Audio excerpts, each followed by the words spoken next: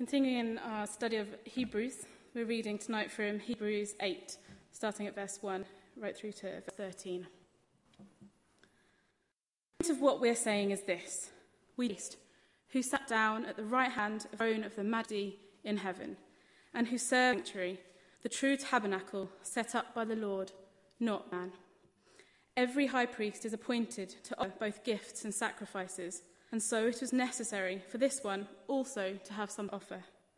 If he were on earth, he would not be a pre-man who offer the gift by the law. They serve at a sanctuary that is a copy and shadow of what is in heaven. This is why Moses was warned when he was about tabernacle. See to it that you make everything to the pattern shown you in the mountain. But the ministry Jesus has received is superior to theirs, as the covenant of which he is mediator is superior, founded on better promises. There had been nothing wrong, and no place would have been sought for another. But God fought with the people and said, "The time is coming, declares the Lord, when I will make a new covenant with the house of Israel and with the house of Judah. It will not be like the covenant I made with their forefathers when I took them by the hand to lead Egypt in my covenant, and I turned away from them, declares the Lord.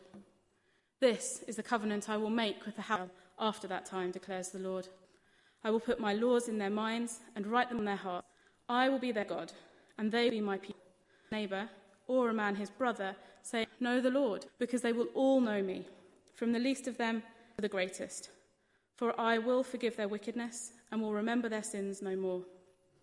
By calling this covenant new, he has made the first one obsolete. As obsolete and aging soon disappear." Those of you who are iPhone fans may be aware of controversy surrounding the launch of the latest Apple iOS 7. It's been heralded by Apple since the introduction of the iPhone, but people are complaining that they've just copied features of Android Windows Phone. Those of us who just want a phone to make phone calls with may wonder what the fuss is all about. But the fundamental at stake is that because a copy is of an original, that makes it. More of you, I suspect, may have seen the advert for the Golf GTI, which has a whole host of people badly singing Frank Sinatra's My Way, until you get genuine articles only Frank can, and there's the Golf GTI driving around the roofs of buildings in Las Vegas. The tagline, often copied, never equalled. Generally speaking, originals are far more important, better than copies. So when someone on the Wednesday morning art group is showing someone their latest painting and the visitor spills a cup of coffee on it, you'll never hear them say, "It doesn't matter, it's only the original." If you've got the copy is disposable. If the original is lost, it could always be second best. So whether it's your own work or somebody else's, copy, it's inferior quality and value. Greek philosopher Plato argued that everything existing in our world is a perfect copy of an ideal form, which is the perfect object, timeless and unchanged, existing in a higher reality that we can't perceive with our senses. So, for example, you get loads of different kinds of beds, double beds, single beds, four-poster beds, but they are all imperfect copies of the one perfect of a bed that exists, not here, but in the realm of ideas. But Plato really wasn't keen on the idea of painting beds, because a painting would merely be, and even flawed. But every object in this world is just a copy of the abstract, original form of idea of the object that can be perceived with the senses. That when we live as if we were people who had spent the whole of our lives chained and immobilized at the front of a cave with our backs to the entrance to the cave, so the light is behind us, and all we've ever been able to see are those that we cast on the back of the cave. And all we've been able to hear those of sounds coming from behind us and out at us from the rear of the cave back towards our ears. And he said, if that had been your experience for your entire life, if you'd seen nothing but the shadows in front of you on the cave, you'd heard nothing back to you from the wall of the cave, that'd be your perception of what reality was. And he said, that's exactly how we are this life. All we see are shadows of the ultimate reality that is inaccessible to us. All we hear are echoes of the reality that is inaccessible to us. And if you know that he says, well, that's exactly what it's like. Reality is heaven. We are here in the Shadowlands, which is why the film about C.S. Lewis has that title. What has all this got to do with Hebrews? Well, when God gave Moses the plans to build the tabernacle in the wilderness, the sanctuary which would house the ark of the God among his people, the tent where all the sacrifices had to be offered, he said to him, make everything in accordance with the pattern that I showed you on the mountain. Because what Moses was to make was to be a copy of an original. Not the same as Plato, because Plato would have said, well, there's a divine idea of a tabernacle that Moses was to be. For Hebrews, what Moses saw was not an idea of a tabernacle, but real sanctuary of God in heaven. If you want to get technical, Plato was about the philosophy of ideas or forms, Jewish apocalyptic, where the reality is in heaven, and what we have down here are images or foretastes of what is to come. The tabernacle in the wilderness derived a divine original of a heavenly reality. And the point that Hebrews tries to make at this point is that all those laws you find about sacrifice in Leviticus and all those laws about how the tabernacle should be designed, all of that is just a foreshadowing of what really happens, the actual where God really lives. And this is the tour de force's argument, it is Jesus who, as our high priest, enters the real heavenly sanctuary. Bring the perfect sacrifice, once for all, to make atonement for our sin and to reconcile. All the other stuff that happens in the Old Testament and Leviticus, all the sacrifices and the priests and the setting up the tabernacle, all the stuff that meant so much to the Jewish readers of Hebrews, point is, all of that is just a shadow, a copy, a foreshadowing of the perfect. And the point he's trying to make is that if people take seriously their devotion to God's laws, they should embrace the reality to which those laws pointed. The laws say exactly how everything should work. But the reality that achieves every those laws foreshadowed is what Jesus did, the presence of God, to offer his life as the perfect sacrifice, reconciling us to God once and for all. As a boy on Christmas, Dad once gave me for a game that would be his present to me. I remember being quite disorientated because I didn't know anything about the game at all. And for a while I wasn't sure whether there was actually anything to go with the rules. Just said, here you are, you want to read through these. And I read them through, and it made absolutely no sense whatsoever. Without the game to which they apply, useless. And I know he meant well, but it really wasn't a very helpful thing to do from my point of view. Hebrews says, well, that's what the book of law and the Old Testament are like. They point to the reality of Christ. They foreshadow what Christ will actually do, achieve, and make perfect. And to have the rule, the reality, is to miss point.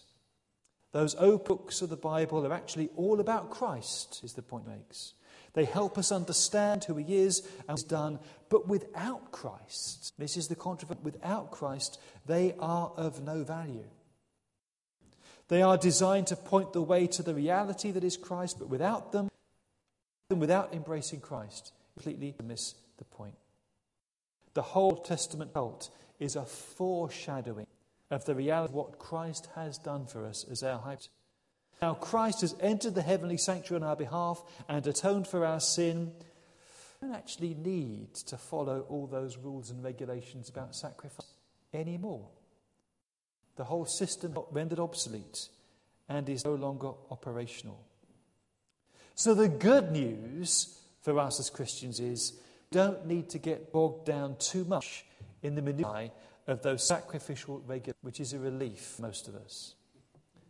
Rather like the terms and conditions you are supposed to read whenever you order something online. And most of us, I know, just tick them saying, yes, I've read the terms and conditions, and we might force ourselves to glance, sure we haven't been through them with a fine-tooth comb. And so long as the order turns up and works perfectly well, you don't have to bother with the terms and conditions. Well, in Christ, the order has turned up and it works perfectly. God has delivered what he promised in Jesus. Don't stress over the small print. It's there to help you understand God has delivered the salvation. But the salvation is in Jesus, and what you have there is foreshadowing a copy of what God has really done. And Hebrews would actually go so far as to say that perhaps because the Old Testament sacrifices were just earthly prototypes of Christ's one self, they didn't achieve anything in terms of this perfect. That's the radical claim made by the letter of Hebrews. What did the first covenant achieve? Well, look at the results. Look at the people with whom the first covenant. They were the generation who came out of Egypt. What happened to them? Did they to God? No. Did they make it to the promised land? No. The whole of the Old Testament is the story of human failure to keep the covenant God made with generation. But for Hebrews, that's not a problem, because the point of the first covenant was just to point the way to Christ and the better way that God would initiate by his Son. The first perfection or salvation, it only gave a picture of how salvation would eventually be achieved by Christ. And the ultimate high priest who has entered the real dwelling place of God in heaven on our behalf, who has mediated a new one which is immensely superior to them because it's founded on better promises and actually delivers God's promised salvation. It's the new covenant promised by the Jeremiah, where God says, I'm going to make a new covenant with the house. It won't be like the old one because broke that one. This is the covenant that I will make with them. Clauses in it. I will write my laws in their minds and in their hearts, God says. In the covenant, God's laws were written in stone, and people remained detached from them. They were external to them. They were expected to keep, and their hearts actually were as hard as the stone on which the commandments were written. So God says, I will write my laws directly onto people's hearts and people's minds, taking out us a heart of stone, giving us a heart of flesh, giving us the mind to accept God's laws and the will to. And that is exactly what the Holy Spirit does. He writes laws, covenant, onto our hearts, not on tablets of stone, but on the fleshly tables of the human heart, Paul says, changing us from the inside out, so that we have both the desire and the ability to keep God's laws from the core of our hearts. Ultimate laws can be compared to the three wise monkeys: see no evil, see no evil, hear no. It's a series of prohibitions. But what the Holy Spirit does is give the ability to do what God wants. So it's not a matter of the other, because we naturally will do what is wrong.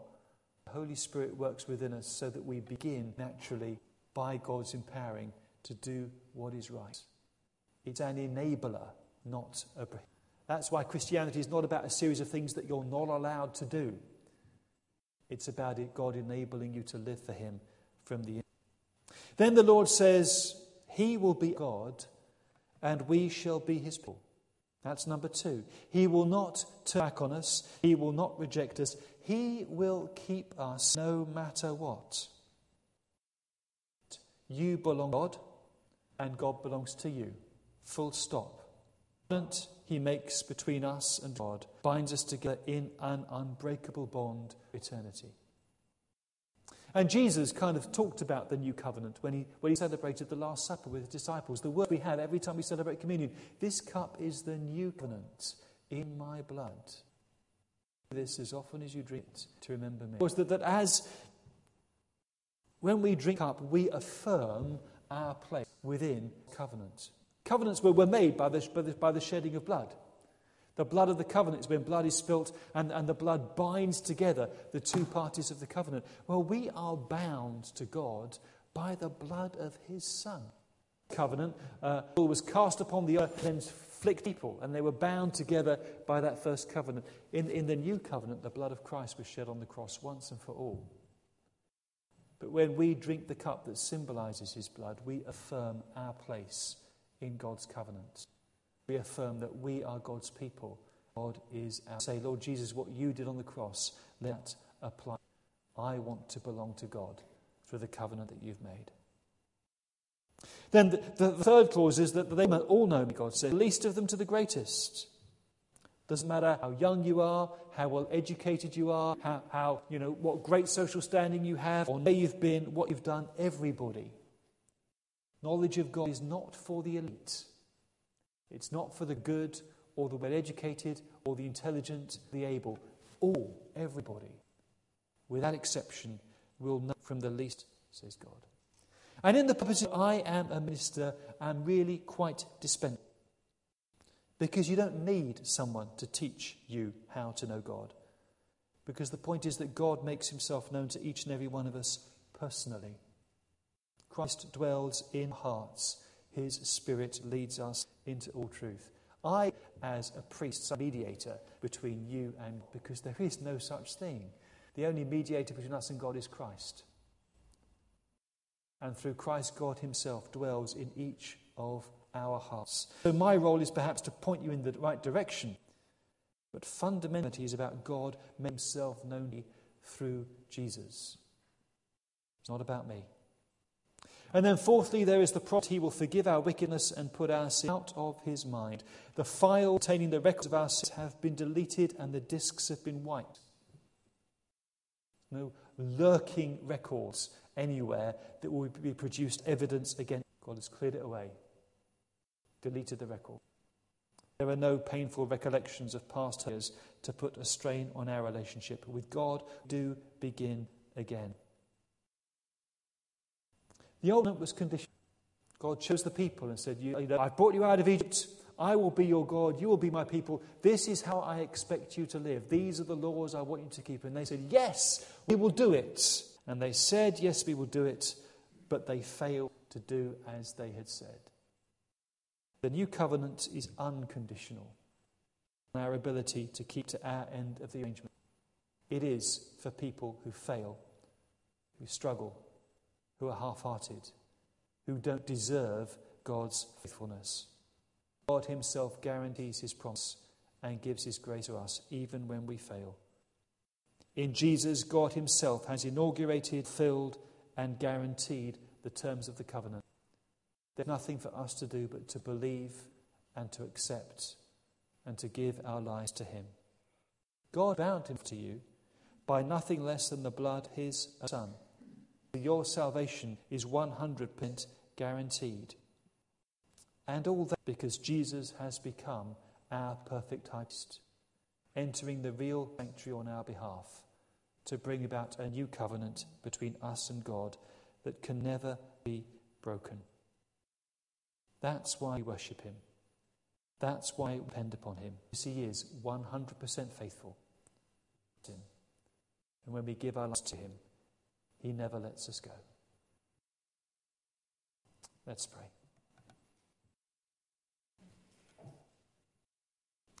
Lord, you know that we waver. You are left to our own devices. We just wander so far from you. Thank you that you weren't prepared to let that happen. That it's while we were so far away from you in our hearts that you sent your Son to seek us out. Thank you, Lord, for making your people. Thank you for graciously and generously and faithfully forgiving us. Thank you for making yourself known to us, whoever. Thank you for writing your laws in our minds, our hearts. Thank you, Jesus, being a faithful, passionate, gracious high priest, to whom we can come. One who always welcomes,